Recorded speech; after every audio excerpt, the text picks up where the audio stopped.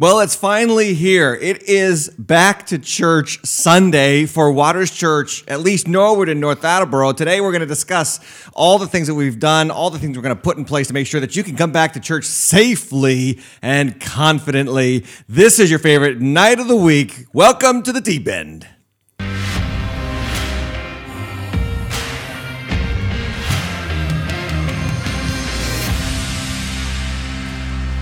Hello, everybody, and welcome into Tuesday night, 7 p.m., The Deep End with Tim Hatch, and I have a special guest in studio today with me. This is episode 28 of season 3, and we're going to get to the book of Acts in a few moments, but we're going to spend some time talking about the all-important day that has come upon us this Sunday. Yes, we're back. We're back in a small way, in a fraction of the way that we should be back. But it's better than nothing. I've missed you. We've missed you. I know you've missed me. How could you not? So good to see you here virtually, but soon I will see you in person in this building again, and joining me to discuss all the details that you need to know so that you can be ready to come this Sunday, if possible, is our executive pastor, Shane Parsons. Welcome. Hello. Thanks for having me. Glad that you're here back on this Deep End studio. Always a pleasure to be here. Yep, back here. And Treated we very are well here as a guest. very good. We didn't give you water, but that's what I'm saying. Next time we'll get that right. You have socially distanced yourself from me. That's good. 6 feet. You will notice that Martin Luther and Albert Einstein have also socially distanced. So they are practicing all the requirements necessary. And we're going to talk about what we're going to be doing this Sunday. So pay attention, pay close attention to these next few moments. First off, want to say it again, like and subscribe on the YouTube channel. If you haven't subscribed yet to the YouTube channel, please do so. YouTube.com/TheDeepEndTV. Make sure you're subscribed. Make sure you're clicking that notification bell, and make sure you're hitting that like button. Okay? Welcome to the Spotify audience, WEZE, Family 590 in Boston. Welcome to FM 99.5, Thursday nights in Rhode Island. We're so glad that you're here. If you are in Rhode Island and you are looking to come to church, well, this is your chance. Just go across the border. I don't know if that's legal. I don't know if I should say that. Can I say that? Okay, fine. Yeah, you can. Why not? All right, well, I had a big day today.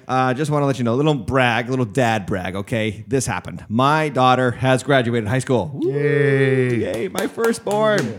So there she is with my wife, and that was our afternoon, and we are so excited, so happy for you, Olivia. Good job, Olivia. And I just want to give her a little shout out on the Deep End because she did not get the typical graduation ceremony. Oh. It was quite lame, but hats off to Cumberland High School. They did a great job, as best as you could, to just give them a kind of a nice moment there to walk across a little room and take pictures and all that stuff. So not what I expected when I was thinking about the day my firstborn would graduate high school, but that's what happens. This is the day in which we live. It is COVID-19 generation, whatever you want to call it. COVID-19 context. So the moment that many of you have been probably longing and waiting for is upon us. The end, maybe, is in sight for now. According to Massachusetts Governor Charlie Baker, in-person worship services are now allowed in the state of Massachusetts for up to 40% of capacity, which means that if you take away the 50 people we need to run a service, well, that means we have 430 spots available to you, the wonderful people of North Attleboro Waters Church. And I don't know how many in Norwood, Shane. How many spots available? There are about 100 spots left in both locations. Oh, okay. So 100 spots left in both locations as of this recording Tuesday night, okay? So 100 spots left. And if you are really serious about coming, please register as soon as you can at waterschurch.org. You must register. You must register. Now, please don't register if you're only kind of, sort of thinking about coming. That's right. We need to know that you're coming because we're putting a lot of work in. Already 300 people have registered for the North Attleboro campus, 100 people up in Norwood. No campus, no service for Woonsocket. The building's already in, plus the state has not opened up for worship services yet. So I want to introduce, say goodbye to Shane Parsons, executive pastor, because now you need to say hello to Shane Parsons, health and safety officer of Waters Church. And, this is a new role. Can we put that full screen? It's kind of like, there we go, full screen. The health and safety officer of Waters Church, he has been at the job for an astonishing 18 hours. We had to name somebody according to the stipulations from the state legislature here, no, the state house. Yeah. We got this big pamphlet that they sent us. All these things that we've got to make sure that we take care of. So, health and safety officer, we needed one. And you know me, I don't like to work, so we asked Shane to do it. Great. All right. Anyway, in-person services, we are going to go through this step by step. Stay with us. If you're not interested, and if you're watching this past the recording or the live moment, whether on Facebook or YouTube, well, you can just skip ahead to the Book of Acts. But we're going to go for maybe the next 10 to 20 minutes on what we've done to make sure that the building is ready for you, safe for you. So, Shane, give us the lowdown. Let's assuage their fears. Let's calm their nerves. Let's let them know how seriously we take the reopening period and how diligently you and the team and everybody around here has been to make sure that they can come. Okay. Well, we've been working very hard at this since we got the news on Sunday night. So we've been going full steam ahead. Like you said, we can have 40% of the capacity in. So 40% is about 480 people. We need 50 people to run it. So we're going to go with that for this weekend. Couple of things. There's no kids programming yet. Warriors Kids is on hold, and it looks like that may be on hold until mid-June. So we're not going to be able to have Warriors Kids, but as always, kids over 10 are welcome to come with you. Just have to make sure that you register your kids too. 10 and over. Right. Yeah. So Did I say that? you said over 10. Oh, okay. And then That sounded like you needed 10 kids to have them come. If you have more than 10 kids, you're more than welcome. yeah, please. No, you're encouraged to stay home. You're encouraged to stay home, actually, if you have over 10 kids. All right, anyway, back to seriousness now. So we're going to practice social distancing. All of the staff will be in masks. The serve team will be in a mask. The only people not will be the people on stage. The cafe has to be closed for the time being. Info Central will be closed. Next Step will be closed. So we're going to park you every other parking spot, and we're going to escort you into the sanctuary, which will practice social distancing as well. Every other row will be taken out, and we'll seat you by families, and then skipping, I think it's 3 chairs, and then putting another family in. Now talk about this private room with restroom access provided for those who may become ill on site. So if you are sick or feeling sick, do not come. Oh, yes, But of course. Right. if you do feel sick here, we have a private room. We're going to use the Elevate room that has separate bathrooms. So we'll escort you in there until you're ready to go home or however that plays out. And there's a separate exit from the building from that room. Correct. They won't be using that exit if they get sick here. Mm-hmm.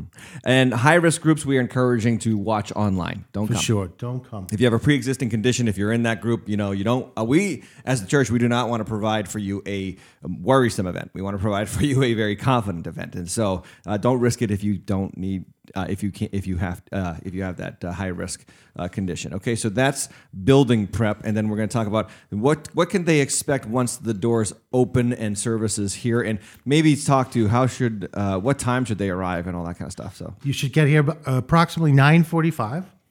One service. We're going to have one service One at 10 service a.m. at 10 a.m. Yeah, and we're going to open all the doors, so you don't have to touch the handles. We're going to keep them open, and then we're not going to take up an offering with the buckets. It's going to still be done electronically, or we'll have the boxes in the back. So if you want to give cash or anything like that, you can put it in the box on the way out. Yeah, and let me just speak to this electronic tithing. A lot of you have adopted this by necessity, and I want to just say hats off to you. Thank you so much. Waters Church financially is in a very strong position because of all the people that adopted online giving, and it's amazing how this crisis has actually done something for us. We used to encourage this all the time, and people resisted and resisted and resisted. A lot of people engaged it, but there was always those, late adapters, technologically unsavvy people, and it seems like they've all gotten up to task with it. They've all gotten up to speed with it. So we're very encouraged by the fact that you guys, Waters Church peeps, have been giving so generously and so consistently through this entire crisis. Yeah, for sure. So 6 feet apart in the sanctuary. So describe for me, you said people are going to be escorted. Now, somebody might feel like, whoa, big brothery, kind of like, what are you going to do? Take me by the hand.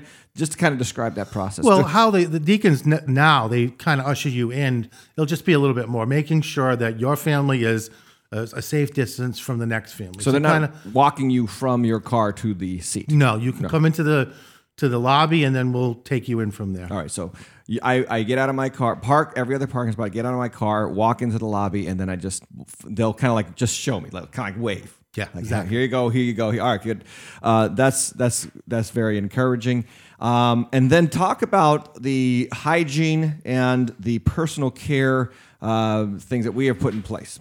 So we've had for a while the Perel dispensers. So there's going to be plenty more of those. And we hired a cleaning company, Spotless Cleaners, and they'll be here for the whole service, cleaning everything. And they come to our church, right? That's the the owner, Kleber. He comes to the church. But so we're going to have a team. You'll see them. They'll have their own shirts on, so you'll know they're the cleaning company. And there's going to be 2 people assigned to the bathrooms. We'll limit how many people can go in and out of there. And they'll be constantly being cleaned throughout the whole service. And everything that's touched will be wiped down right away. Like if you use the giving kiosk. They'll just come clean it right after you're done. Are they going to stand there and clean it after everybody uses it? Wow. Okay, great. And now, masks. So people need to wear masks. What's the deal? So yes, if you need to wear a mask, especially the staff. If you don't feel comfortable wearing a mask and you don't come with a mask, we'll have them for you, but we're not going to make you put it on. Yeah, we're not going to make you put it on. That's a key little note there. Yeah, we're not going to do that. No. And anything else off the top of your head that you can think of that might be people might need to hear? Again, no children's ministry. Children's ministry areas are not open. They're not even allowed to be open. No, just like our daycare. He closed it till June 29th. So kind of thinking that's when that will be, Waters Kids will be able to open when you can have daycare. So we're talking about July. Yeah, July 1st we're going for the daycare, we think. Yeah. What else? Anything else that we should be aware of?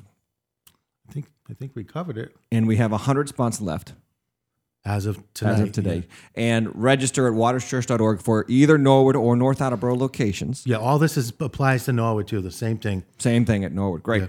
Yeah. One service at both locations, 10 a.m. Yeah. And let me think. Is there anything else that I had to say about this? I will be preaching at North Attleboro. Pastor Geiser will be back at the Norwood campus this weekend. He can't wait. You know, he just came back from Florida just in time. He was. You could say stuck down there. I consider that the vacation. He was down there for this entire lockdown, and he comes back just in time for the first opportunity to hold services, which is great. Well, we have a new. We're not going to do the bulletins, so we took all the offering envelopes out of the chairs. We took the pens out of the chairs, and now we're going to have a digital bulletin. Yeah, going and forward. I saw that this weekend. That's really cool. And I really like it. There's a digital bulletin for anybody who was here this weekend. You saw it on waterchurch.tv, and I was so cool to see. Came out nice. Came out really nice. And this week, you'll be able to print out the notes or save them as a PDF once you take notes during the sermon, because I'm a big believer in take notes while the sermon is being preached. I'm not just trying to impress you with Bible knowledge. I'm trying to give you life tools to help you. And sometimes those notes are the best way to get it in you and just keep it for later and all that kind of stuff. So that's a great thing. You were on a phone call today, a Zoom call, as you have been almost every week, with some executive pastors of what I call the cool church movement, which is, the kind of church where rock and roll music, lights, cameras, smoke, the whole thing. Cool church movement. So shockingly, we found out that we are the only one opening. Out of that group, they couldn't believe it. And they couldn't believe that we were open. Yeah, they're asking me all kinds of questions. And this is a group of Massachusetts pastors, New England pastors. Massachusetts, New England, yeah. Yeah. So none of them are opening. No, they're talking July. July? Yeah. That's unbelievable. I don't know That's why. crazy. I don't know what's going on there. And what was their reasoning? Why didn't they not want to open it? Well, if they can't do everything that they're used to doing, they want to wait until they can do it 100%. So if they can't open the cafe or the kids, they're going to wait. Yeah, see, I see it differently. This is how, we've talked about this too. Yeah. It's like some people, you are desperate to get into community again. And even if it's just a less than desirable environment, at least it's something. Right. We had 200 people register in the first hour that it went up. Really? Yeah. So the registrations are going fast. Make sure you register at www.waterschurch.org. No www. No www. Just Waterschurch. That's old school, right? Yeah, that's old Yeah, school. sorry. We lost that. Dude, that's so long ago. 1998. Yeah. What the heck? Oh, my word. Waterschurch.org. Waterschurch.org, yeah. And there's a new homepage that gives you the option. of Norwood and North Attleboro. Correct. Yeah. That's the only page that you get to when you go to waterschurch.org. Yeah. And if you are serving at the church, you have to register. So there's no Yep. exemptions to the I registered yesterday. Me so too, you yeah. have to register. Everybody in this room is registered. We all have to register to make Yeah, sure because we want to make sure we do what we say. Yeah, and we're doing everything we can to be as above board as possible for this entire process. Look, we do take your health seriously. We do not think that faith is jumping off a bridge and expecting God to save you. Right. So we don't want you to take unnecessary risks. And at the same time, we don't want you living in perpetual, inordinate fear and anxiety about coming to church. So, some of you have got to take a look at your situation. You say, I'm not sure if I want to go. And if you're not sure, my admonition to you is don't come. If you're not sure, I only want you to come if you're sure and healthy. So we don't want to put anybody in a position where they are anxious about coming back to church. Come back to church if you are dying to be there and you are healthy and there is no symptoms and all that kind of stuff. But at the same time, some of you who are so anxious, my prayer for you is that over the next few weeks, because hopefully we'll be doing this now going forward for the next, until it's back to some semblance of normal, that over the next few weeks, God will start to open your heart so that you can come back to church and you are at ease and at peace coming back. We were talking about this. We had an elders meeting last night, and you need to know that our elders, we gathered in person in the sanctuary, walked around the sanctuary, prayed over the sanctuary, believe in God for a mighty move of His Holy Spirit in that room this Sunday. So we have spiritually covered the building in prayer for you. We're now going to do it with the disinfectants physically. But, what we want to just make sure that you understand is that we want to lead you forward in peace. And at the same time, we want to make sure that church is a priority. Gathering in the church is a priority, not just for you, but in community. Like that, this has been my biggest frustration with the lockdown. And I put the air quotes up there because Lowe's has not locked down. No. Nope. Home Depot has not locked down. Just went there this weekend. Grocery stores. I went there this weekend, could not find a parking spot. It was like Disneyland. And I was, Disney World, never been to Disneyland. And I was shocked. There must have been over 1,000 people in that building.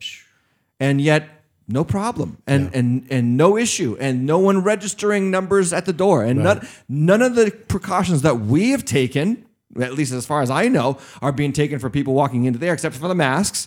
And I hear that they disinfect after everybody's gone, but we're going to disinfect right before they come. We're going to disinfect right after they leave. We're talking about an hour. We're talking about a 1 hour period. Yeah, constantly cleaning. One day of the week. That's just for a gathering of 40% capacity of our building, which I guarantee is less than there's going to be far less people in our church this Sunday than are in Home Depot this Sunday, or Lowe's this Sunday. And so that's why I say lockdown. This has been, there has been just too many things that have not aligned to, from me anyway, from my perspective, to say that this was a real huge issue. Now I get it. And some of you need to listen. You've heard endless reports of how deadly this virus is. Well, it is deadly for a very small group of people, those high-risk individuals like we talked about, and the elderly. And then we're talking about over 78 years of age. So again, if you're in that group, my admonition is to don't take the risk. But here's the deal. If you're in that group and you've been going left, right, and center, everywhere else, and then you say, oh, no, church, could it possibly be that a different spirit has gotten into you and you're not even aware of it? Yeah, amen. You know what I mean? Sharp words. Mm-hmm. Yeah, like you've been going to Home Depot. You're 78. You got a pre-existing condition. You're going to Home Depot, going to Lowe's, going to all the place, and then suddenly you say, "Oh no, church! Whoa. No, wait. We're calling you out." Have you? And this is the reality of the church. We tend to think that sin is sexual immorality and gambling and divorce and all those other wrong things, right? Stealing and all those things. But there's also such a thing as perpetual anxiety. Perpetual fear and giving yourself over to the spirit of the age. And again, I want to make sure you're clear so you're not thinking that I'm saying high-risk group people come to church. I'm saying if you are going everywhere else and now in your mind it is I can't go to church, there's something wrong. Right. There's something wrong there. So anything else that you want to say, Shane? Thanks so much for being here today and sharing that information. Oh, thanks for having me. No, I think we covered it all. Looking forward to seeing everybody Sunday, that's for sure. Are you enjoying your new position as health and safety officer? Yeah, it's the greatest 18 hours of my life. The power just goes straight to your head, doesn't it? I have business cards. I'll tell you. He walks softly, but he carries a big can of Lysol. All right. Well, thank you, Shane. Thank you. I look forward to seeing you guys in person for the first time in a long time. Looking forward to it. Oh, one last thought, though, is, Shane, if you can come back real quick, is if we get capacity service this weekend in one service, we were talking about going to two services. Yeah, noon. A noon. time. So, yeah, if the registrations run out, and we have more people trying to register than we have room for, we're going to add a service. Now, that is going to take a lot for us to do that because I'm imagining it's Memorial Day and we don't have kids ministry and all that kind of stuff. So we'll see, but pay attention to our text alert system, Waters Church, one word, text Waters Church, one word, 241411, and you will be on the text alert system. Or follow our social media accounts and you will get all the information that you need. Okay? Well, all right. Thanks again.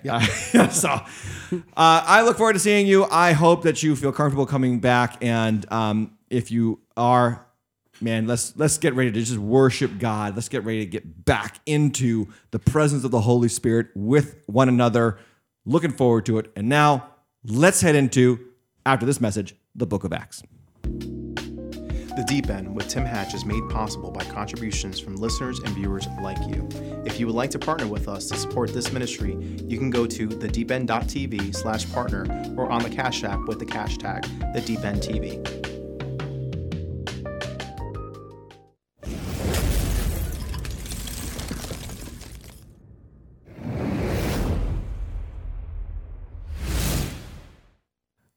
Okay, here we are, Acts chapter 18, and the title of this talk is Do Not Be Afraid, Church. Do not be afraid, church, how God's people can reject fear and move forward. Now, I really believe that the Lord's hand was at work in the timing of this chapter for this episode of the Deep End show. You know, I did not schedule Acts chapter 18. We're just going verse by verse. This is, we call the Deep End Bible study on your time. So we just go through a Bible study just like any old school Bible study Wednesday night. Instead of going to Wednesday night in the building, we were online. Well, I didn't time this. I didn't assign this day to Acts 18, but I believe that it is completely coordinated by the Holy Spirit. We know God is at work in His church, and especially at work in when we hear what we hear from His Word. And so in this chapter, we're going to see the mighty Apostle Paul, the strong, mighty, fearless, unstoppable, determined Apostle Paul, who has been up to this point in the book of Acts stoned, beaten, in prison, scoffed at, hated, abandoned, and disregarded by his friends and fellows. Finally, the mighty Apostle Paul has a moment where he is overwhelmed. And I hope that you can hear me say this to you. Paul the Apostle, myself, the people who work for Waters Church, Billy Graham, Mother Teresa, all the greats of human history who we aspire to emulate, maybe not me, but others, they were human. They had their moments. They too, at times, were overwhelmed by the times in which they lived. So if you're feeling that way, don't sweat it. Okay, we don't want you to stay that way, but we want you to understand you're human, I'm human, we all have our moments where we're afraid. Paul the Apostle actually experiences an overwhelming sense of fear in Acts chapter 18. Why? Maybe because after you've been beaten, stoned, and cast out of so many cities and disregarded and hated on for, a number of years, you kind of start to feel like what else could happen? What's next? Well, let's get into it. Acts chapter 18, verse 1. Here we go. After this, Paul left Athens and went to Corinth. Okay, so one verse there. Paul left Athens and went to Corinth. And this is this is probably part of the contribution to why Paul feels overwhelmed, because he leaves Athens in Acts chapter 17, which we talked about last week, the intellectual capital of the ancient world, the intellectual philosophical hub of ancient Greece, with its Epicurean and Stoic philosophers, with its constantly arguing and debating different ideas and different philosophies. And Paul is alone in the city. If you remember, He's alone, and he's been sent to that city for his own protection, for his safety, because they want to kill him in Thessalonica and Berea. They want to kill him. So he has to go to Athens just to kind of like get a reprieve from all the attacks. When he's there, he gets into this argument, this debate with the philosophers, and they call him a babbler, and they kind of like castigate him. And then, he leaves the city, and he doesn't have many people following him. And he's kind of maybe just feeling like, wow, all that work, and I got a couple of people following me. Maybe it wasn't worth it. Maybe at this moment, Paul had one of the moments that you could have in your life. A moment where you just start to question, is God there? Am I going to make it? Am I going to survive this? Am I going to get through this? And man, I'll tell you something, that's the human condition. We're all going to go through moments like that. Well, Athens is one place, the intellectual hub of the ancient world. And he goes from Athens to Corinth, which, of all places to go from one, it's like out of the frying pan into the fire. Of all the places to go, he goes from the intellectual hub of the ancient world to the sensual decadent hub of the ancient world. Corinth was perhaps the most sexually licentious city in the ancient world, perhaps in all of history, outside of Sodom and Gomorrah.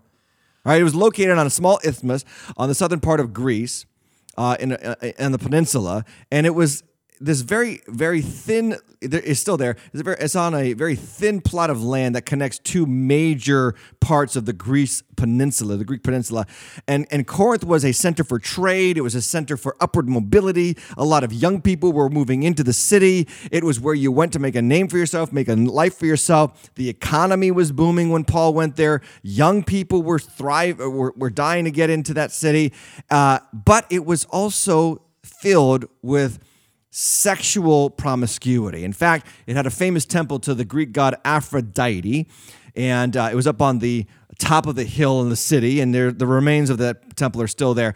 And every night, listen to this, every night, 1,000 temple shrine prostitutes would come down the mountain from that temple and ply their trade to the men of the city. And every night, it was just a basic citywide orgy. It was just the sexual licentiousness of Corinth made it world renowned across the Roman Empire for the place to be if you wanted to basically destroy your life with sexual pleasure. In fact, an ancient Roman writer once wrote why he never went to Corinth. He said, quote, "I learned in a short time the nauseating behavior of the rich and the misery of the poor." Now, interestingly, Corinth had a temple for Aphrodite, the Greek god of sex and pleasure, and it also had a temple for another Greek god, Asclepius. It's hard to pronounce all these words, but anyway, Asclepius, and she or he was the Greek god of healing. Now that's important for us to note because here's the deal: sexual licentiousness, sexual immorality, is not just sinful; it's also harmful. It can hurt your life. It can hurt you emotionally. It can hurt you physically.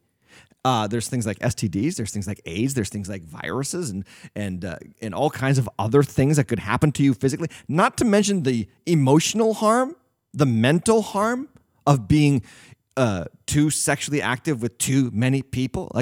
By too many, I mean more than one person. We don't have to go into the details of this. We all know this. I mean, I know that this is kind of politically incorrect to talk about it, but sexual activity outside of heterosexual monogamous marriage is harmful to the human race.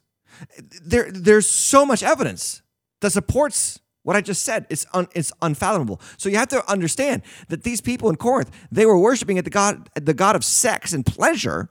No wonder why they worshiped the god of healing, because they probably had so many diseases and so many illnesses they needed healing for all their pleasure seeking.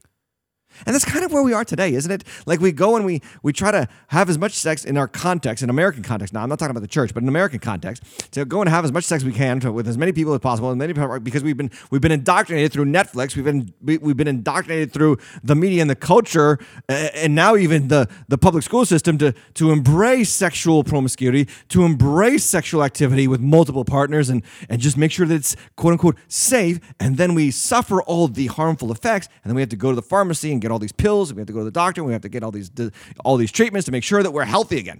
Well, that's Corinth. And here's why I say all that. Because you know what Corinth is? Corinth is America. Corinth is America. Corinth is every major metropolitan area of this country. Maybe Corinth is like Las Vegas. I see Paul going from Boston to Las Vegas. Athens, Boston, Corinth, Las Vegas, Sin City. So he comes into this city and he's probably just overwhelmed, going from one city to another. And these people have no heart for God, and it's a very paganistic city, and he's there, and he's alone. Well, here's what happens. Verse 2, and he found a Jew named Aquila, a native of Pontus, recently come from Italy with his wife Priscilla because, and notice this, because Claudius had commanded all the Jews to leave Rome. That's going to be important for a moment. And he went to see them. And because he was of the same trade, he stayed with them and worked, for they were tent makers by trade. Now, Priscilla and Aquila are two very common names in the scriptures because of this moment, because of the moment that they meet Paul the apostle. Now, the text says that he meets these two people, Priscilla and Aquila, because Claudius had commanded, Claudius the Roman emperor at this time, Claudius had commanded all the Jews to leave Rome. Why? Well, we know from a Roman historian named Suetonius, that the Jews were bickering in the city of Rome around this time amongst themselves about, according to Suetonius, a Roman historian, a guy named Chrestus. And that is the Latin way of saying Christ. So the Jews in Rome, this is about 51, 53 AD, the Jews in Rome are having a big argument, a big, kind of internal battle of, is Jesus Christ the Christ or is he not? And so they weren't getting along and they're kind of fighting and bickering. And so Claudius says, you know what, I'm done with y'all, get out of here.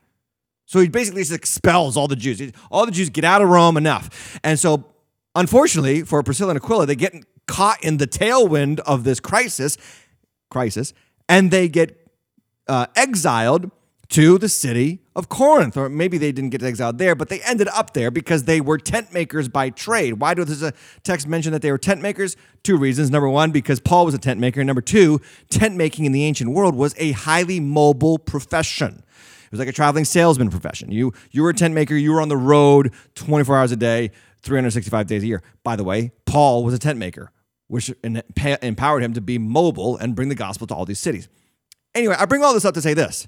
The government imposed upon the Jews of that day an exile, not of their own choice, but a compulsory exile for the Jews to leave Rome and go somewhere else. In other words, let me put it simpler. The government did something that upended their lives. And you would think that if you were Priscilla and Aquila, you would say, yikes, what are we going to do now? But they don't. God guides them and leads them to the city of Corinth, where they meet who? Of all people, the Apostle Paul. And these two people become teammates of the Apostle Paul. They're going to be invaluable to his mission for Christ in the ancient world. And he's going to mention them in other letters that he writes in the New Testament and says, greet Priscilla and Aquila. Oh, and give Priscilla and Aquila my love. They became stout-hearted partners with the Apostle Paul. I call them refrigerator friends. You have any refrigerator friends? People who you can go over their house and open their refrigerator without asking? That's who Priscilla and Aquila were for the Apostle Paul. And I bring all this up to say this. In the middle of the COVID-19 crisis, where government has imposed something on our lives that has kind of upended us, and there's arguments to be made for and against all this upending, okay? That's not the point I'm trying to make. Here's the point I'm trying to make. That God is going to use this crisis and all the things that the government are doing to bring some things into your life that are new and helpful and beneficial to your future life. Yes, it is entirely possible that the result of this entire COVID-19 crisis will be that some people become strong members of the mission of Jesus as a result. Yes, it's also possible that some people are going to give up on God, like after 9/11. This is another interesting corollary. After 9/11, I remember how many people gave up on God because of the new atheists and all the aggressive atheists that started writing their books about how God can't exist because look at this, a terrorist attack was done in the name of religion. And so you have Christopher Hitchens writing about how religion poisons everything. And you have Richard Dawkins talking about the God delusion. You have the other guy, Harris, who writes about how silly it is to believe in God. And so you have this incredible movement of new atheism that leads many people out of the faith after 9/11 because it was a religiously inspired attack on our country. And I wonder who is going to walk away from Christianity as a result of COVID-19 because they can't understand why God would ever allow a disease like this to sweep across the world. But let us not forget that in every situation and in every context, God raises up people from crisis, like Priscilla and Aquila, who become all-stars for the mission of Jesus. You know, it reminds me of a guy, and this is going to kind of sound funny, but it reminds me of a guy named Stephen Baldwin. We all know Alec Baldwin, right? We all know William Baldwin, but there's a guy named Stephen Baldwin. Stephen Baldwin is the unknown Baldwin brother. They call him the born-again Baldwin because after 9/11, in fact, he writes this in a book, and I read the book. It's called The Unusual Suspect. And the name of the book is The Unusual Suspect because he starred in the movie Usual Suspects. And he says that when he watched those towers fall, and I read the book, he says this, when he watched the towers fall on 9/11, it immediately opened his eyes to his need for Jesus Christ. He said he just knew.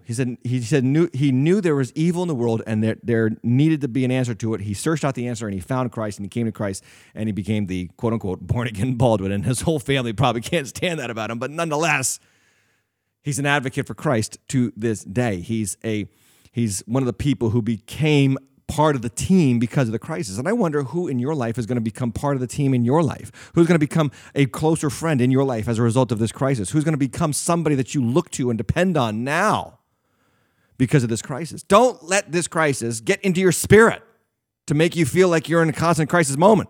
Let this crisis start to open your eyes to what could God do? How could God open your life up to different kinds of people and different new relationships that are going to lead you forward into the new season of your life? Paul finds new teammates because of a crisis.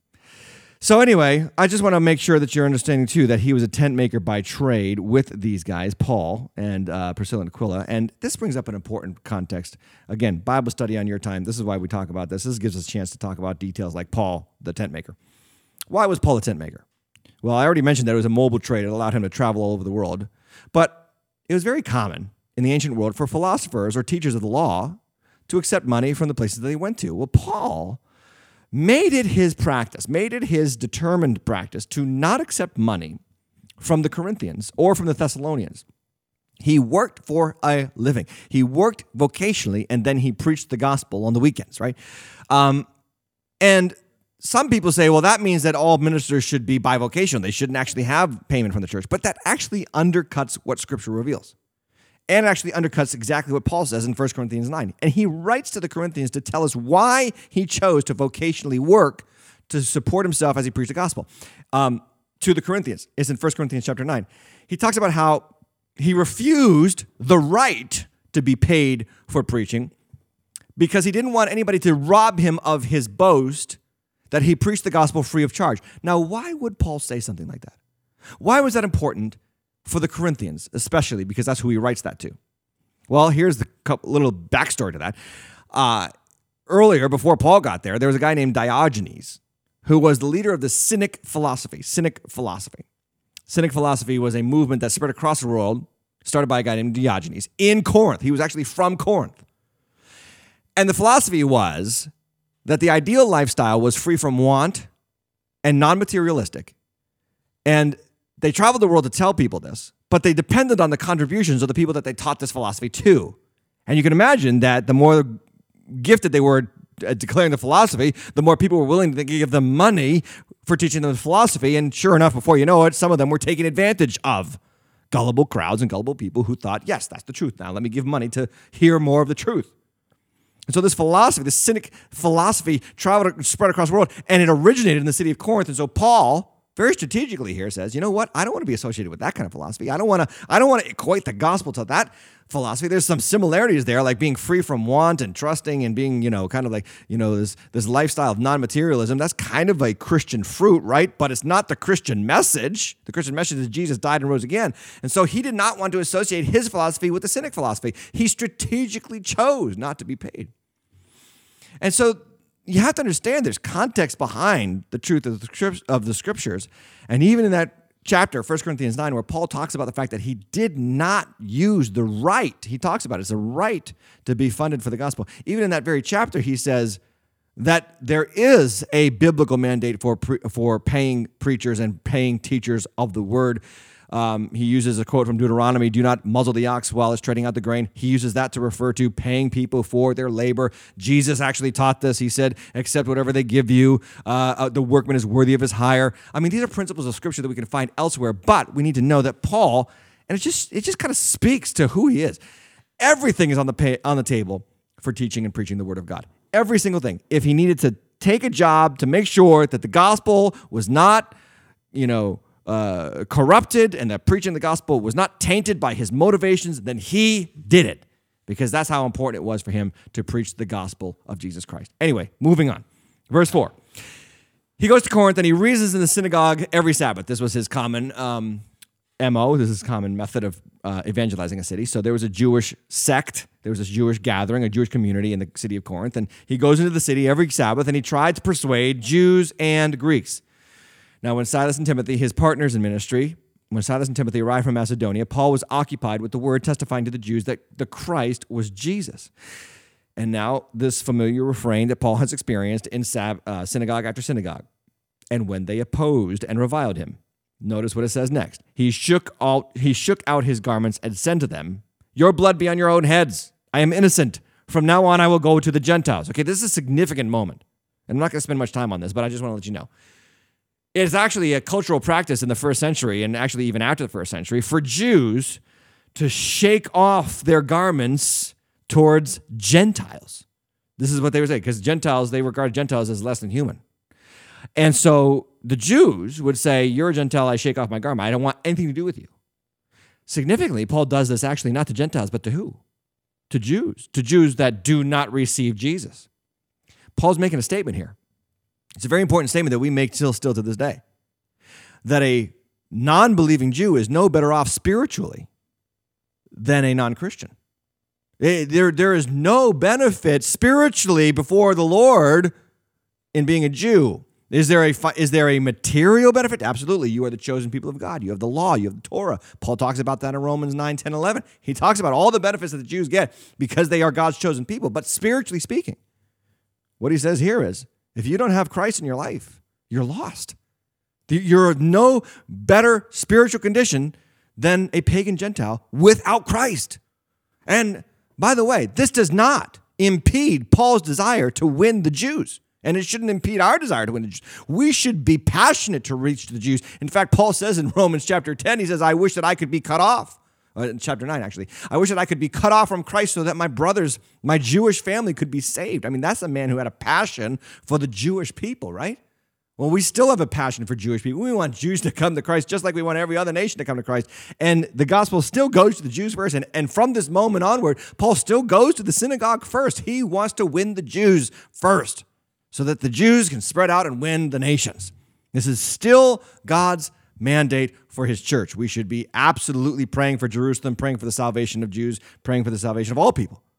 But most notably here, Paul is making a point. I shake off the dust. I shake off my garments. Because if you don't have Christ, you have nothing. Moving on. Verse 7.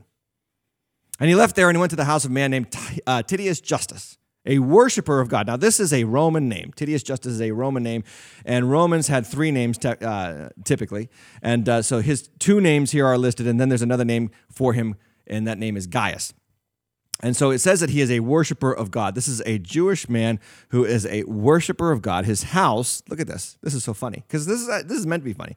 His house was next door to what? To the synagogue. That's kind of interesting. So Paul literally walks out of the synagogue and goes next door and stays with Titius Justus and starts preaching the gospel. Now look at this. Verse 8, "Crispus, the synagogue ruler, believed in the Lord together with his entire household, and many of the Corinthians, hearing Paul, believed." So names are important in the biblical text, and you're going to be astonished at what happens in just a few moments. I want you to see this. This guy, Crispus, was the synagogue ruler, and he becomes a Christian because of Paul's preaching, and he gets baptized. Now, just make a note of that, because as the synagogue ruler, and remember, the people in the synagogue just literally rejected and reviled Paul, guess what that means for Crispus? You're out too. So guess what that means for the synagogue? The synagogue needs a new ruler, doesn't it? Crispus has gone with Paul. He's gone next door. And the synagogue is with us. So they nominate another ruler, and we're going to find out about him in just a moment. Stay with me. Verse 9. "And the Lord said to Paul in one night, 'Do not be afraid. Do not be afraid, but go on speaking. And do not be silent, for I am with you, and no one will attack you or harm you, for I have many people in this city who are my people.' And he stayed there 1 year and 6 months, teaching the word of God among them." This had to be a huge moment for the Apostle Paul. This had to be a huge moment. This man has been chased out of city after city. He's been rejected again and again by who? By his own countrymen. Remember, Paul the Apostle was a Jew of Jews. He was a Benjaminite. He was a proud Pharisee. Now the very people that he had associated his entire natural life with are all saying, "You're nuts, get away from us." And it's just city after city after city. At some point you say, if you're Paul the Apostle, you have to say, "Can't I get a break? Is anyone ever going to look at me and like me anymore? What's going on? This is getting overwhelming." And in that moment, the Lord comes to Paul and says these powerful words, "Do not be afraid." We often think of the Bible heroes as kind of inhuman, like beyond the realm of the human condition. These kind of superheroes, if you will, these all-stars of heaven that didn't really deal with real emotions and anxieties. They were absolutely just like us. I want you to understand that. The reason why God, the Lord, has to show up to Paul that night and say, "Do not be afraid." Do you know why he had to do that? Do you know why? Simple answer. Because Paul was afraid. Paul was worried. He was scared and overwhelmed. He was done. He probably was ready to, I don't know, maybe he was ready to just kind of be like, "I'm done. I'm going back to Jerusalem. Forget this. I'm going back to Tarsus." The Lord says, "No, don't be afraid." And then he says this, "Keep speaking. Don't be silent, for I am with you, and no one will attack you." Now, this is interesting because Paul the Apostle will confess to the Corinthians how scared he was when he came to them. It's actually in our Bible. Since in 1 Corinthians chapter 2, verse 1 to 3, he says, "When I came to you, brothers, I did not come proclaiming to you the testimony of God with lofty speech or wisdom, for I decided to know nothing among you except Jesus Christ and him crucified." And look at verse 3, "And I was with you in weakness." Can God use me even if I am weak? Yes. Can God use me in the church and the gospel mission? Can God use me even though sometimes I struggle with my self-confidence? Sometimes I feel like I can't do anything? Absolutely he can. He used the Apostle Paul in the city of Corinth, and it's one of the places where he stays the longest in the entire New Testament. He stays there 1 year and 6 months. It's one of the longest places that he ministers to. And he did it all in weakness. And by the way, he establishes one of the biggest churches in the first century in weakness. This is why in that same Corinthians letter, Paul says that in our weakness, God's strength is made perfect. Listen to me. Let me tell you something pastorally for you. If some of you, and you need to hear this, if you're waiting until all your fears are gone and all your insecurities are gone and all your feelings of you can't are gone to do something for God, you will be waiting until the day you die. You will never be 100% confident that you should step out in faith and do something for God. You will never be 100% confident. I have never, ever in my life felt 100% confident of doing anything. I do it anyway. I do it because God said to do it. I preach the gospel. You know, every time I get up to preach, there's still butterflies in my stomach, still to this day. Before we turn on the cameras here in the Deep End studio, I still get a little bit nervous right before it happens. I still got to do it. Oh, and then don't let me get started about half after I'm done doing this stuff, after I'm preaching, after I'm done with the deep, and I'm like, "Oh, I never want to do that again. I'm tired. I'm exhausted. I pour it all out. It's all over." No, I get up and I do it again. Because you know what? You have to push through what you feel like. You have to push through your weaknesses. You have to disregard it, and you have to remember what the scripture teaches us, that sometimes God's best men wanted to give up. Moses, we talked about him on Sunday. He was thinking that he was going to get stoned by the people. And God has him strike the rock and the water comes out. At one point, Jeremiah said, "Lord, you deceived me. You tricked me. You tricked me into this." Jeremiah, the prophet.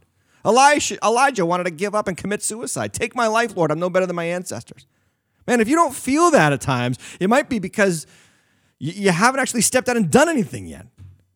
And if you're on the verge of stepping out and doing something and you feel overwhelmed by the moment, my friend, don't let that feeling of overwhelming stop you from actually doing. Because feelings are not fact, and feelings are deceptive. And Paul the Apostle says, "I was here with you in weakness and what? In fear and much trembling." And yet he did it.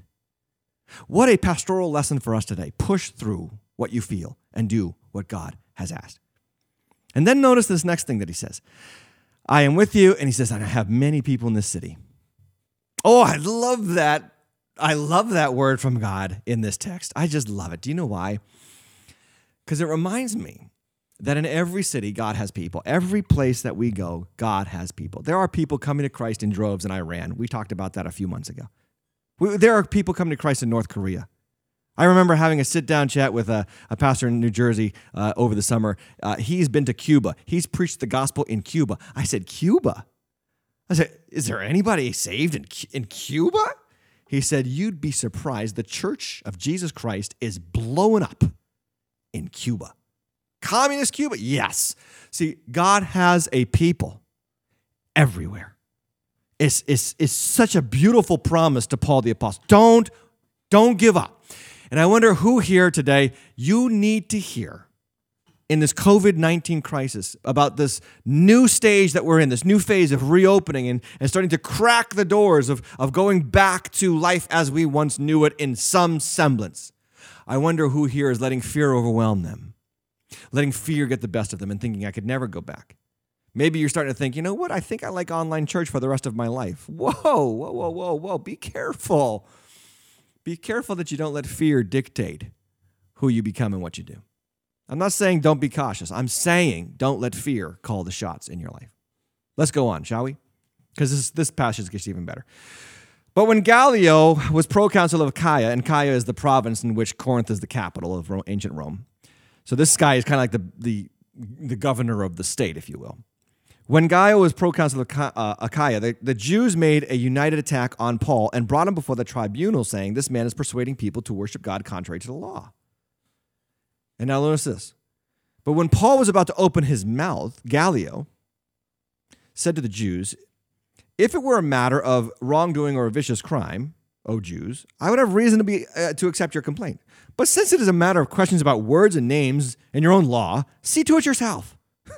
I refuse to be a judge of these things. And he drove them from the tribunal, and they all seized who? Sosthenes. Notice who he is. He is the what? The ruler of the synagogue. So Crispus, remember Crispus, the original ruler of the synagogue in Corinth? He gets saved, he follows Paul, he gets baptized, he follows Paul. He goes with Christ, okay? So this guy named Sosthenes, this poor guy, he becomes the new ruler of the synagogue. And what do they do? After Gallio says, I don't want to hear about your stupid complaint about religious terms. Who cares about that? That's not my issue. I'm worried about keeping peace in the city. So what do? They grab the Jews who hate Paul, grab their own leader, and they beat him in front of the tribunal. And Gallio is like, pish posh. He's like, I don't care. Paid no attention to any of this. What's significant about this passage? Here's what's significant about this passage. Remember, Crispus was the synagogue ruler. Now Sosthenes is the synagogue ruler. And he gets a beating. He gets a beating not from Paul, not from the Christians. He gets a beating from his own people. He gets a beating from the Jews who are upset that Gallio will not fight their cause against the new Christian sect of Judaism. Well, guess what happens? Evidently, this beating woke up Sosthenes. Because look what Paul says to the Corinthians when he writes back to them years later. It's the very first two verses of 1 Corinthians. Here's what it says, 1 Corinthians 1:1-2. Paul, called by the will of God to be an apostle of Jesus Christ, and our brother, who? Sosthenes.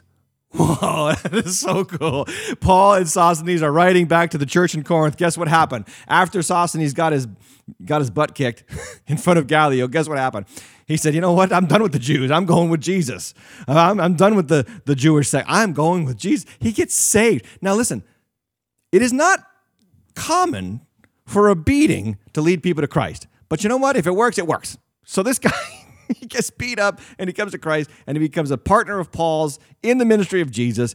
And it's just another point. It's just another point from this great chapter to just prove that God can give you teammates in spite of whatever questionable, crazy, upending context you find yourself in.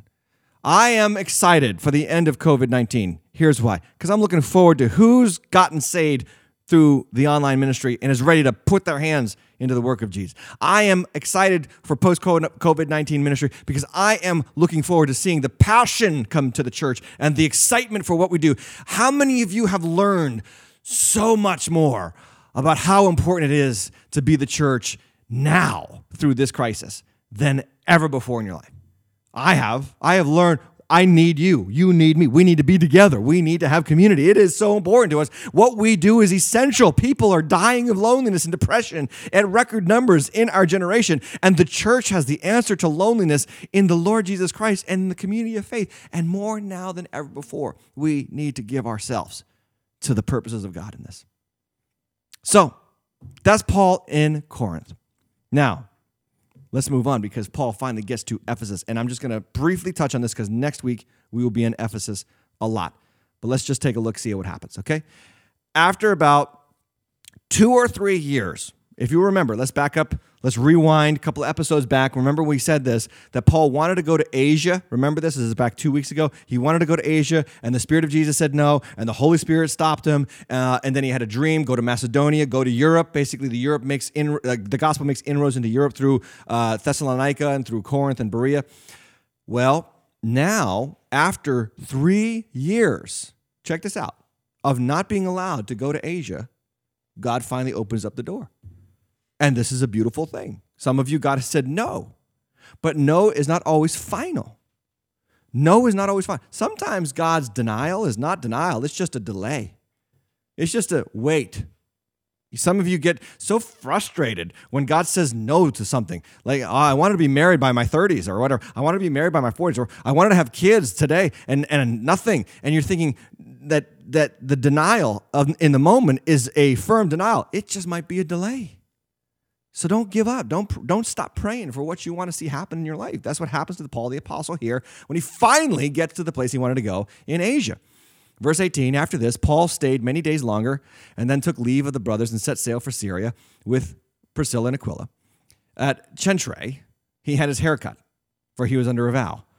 And they came to Ephesus, and he left them there, but he himself went into the synagogue and reasoned with the Jews. Okay. Only thing I want to touch on this is this. First off, we see that Paul is still practicing the Jewish faith by having, practicing a Nazirite vow where you don't cut your hair, and then the minimum according to ancient tradition for the Nazirite vow was 30 days, and so evidently this was some vow that they took. But there's good evidence that this was a vow of thanks, that when you cut your hair in the ancient world as a Jew, as a Nazirite, you would cut your hair and you would take the Nazirite vow to say, Lord, I'm thankful. I'm thankful for what you've done in my life. And maybe, just maybe, Paul is thankful that God protected him through the attacks in Thessalonica, the subsequent attacks in Berea from the Thessalonians, if we remember, and then the craziness in Athens, and now in this pagan, sexually immoral city of Corinth. The Lord has protected him, not only protected him, but brought him more teammates from the strangest of places, such as Crispus and Sosthenes and Priscilla and Aquila, and all the things that could have upended the world at that time, God uses to bring people together for Paul, which kind of underscores why he writes to the Romans in Romans 8:28, God works all things together for the good of those who love him and are called according to his purposes. How did Paul write that? Because Paul had lived that. He had experienced that. And here he is finally in Ephesus, and he's like, all right, let me cut my hair. You know why? I'm thankful. God has led me. God has protected me. God has been with me. And now I'm finally where I wanted to be. I wanted to be in Ephesus, and he's there. So, verse 20, when they asked him to stay for a little longer, he declined. But on taking leave of them, he said, I will return to you if God wills. Notice the surrender here. He's like, I'll come back. I wanted to be here in the first place, but if God wills. And he set sail from Ephesus. You say, why did he leave? Well, here's why he left. When he had landed at Caesarea, he went up and greeted the church and then went down to Antioch. That's where he officially took the call of being a missionary, if you remember way back in Acts chapter 13. Verse 23, after spending some time there, he departed and went from one place to the next through the region of Galatia and Phrygia. What did he do? He strengthened all the disciples.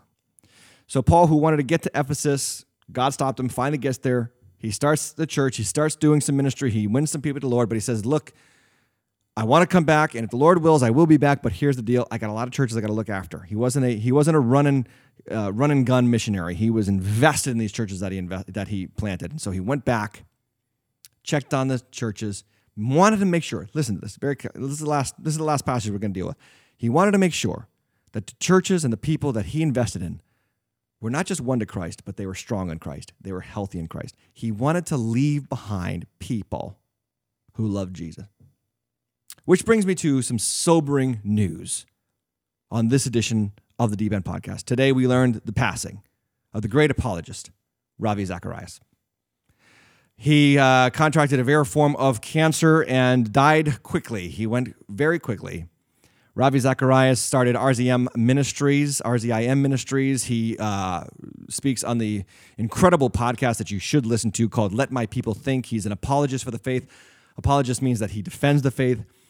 He spent decades going from secular college campus to secular college campus, talking to the skeptics of the student body, taking their questions, answering their questions with wisdom and grace and knowledge and know-how. And he was a giant of the generation. I thank God for him. I have learned so much from him. And today we mourn his passing, but we know that what is sad for us is joy in heaven as he has come into the presence of his Lord and Savior, Jesus Christ, who, at the young age of 17, saved him from suicide on a hospital bed in India. Isn't that amazing?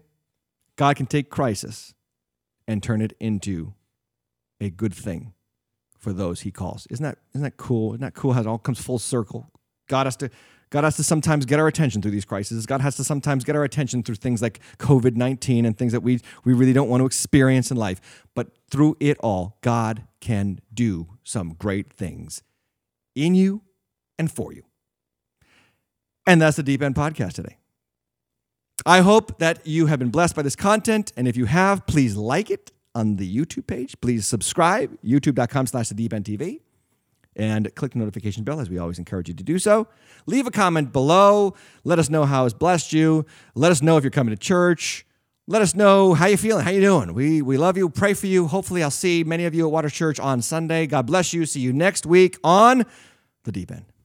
Thanks for joining us for this week's episode of The Deep End. We pray it helps you grow in your faith and your walk with Christ. If you don't already have a home church, we invite you to come out to one of our campuses this weekend.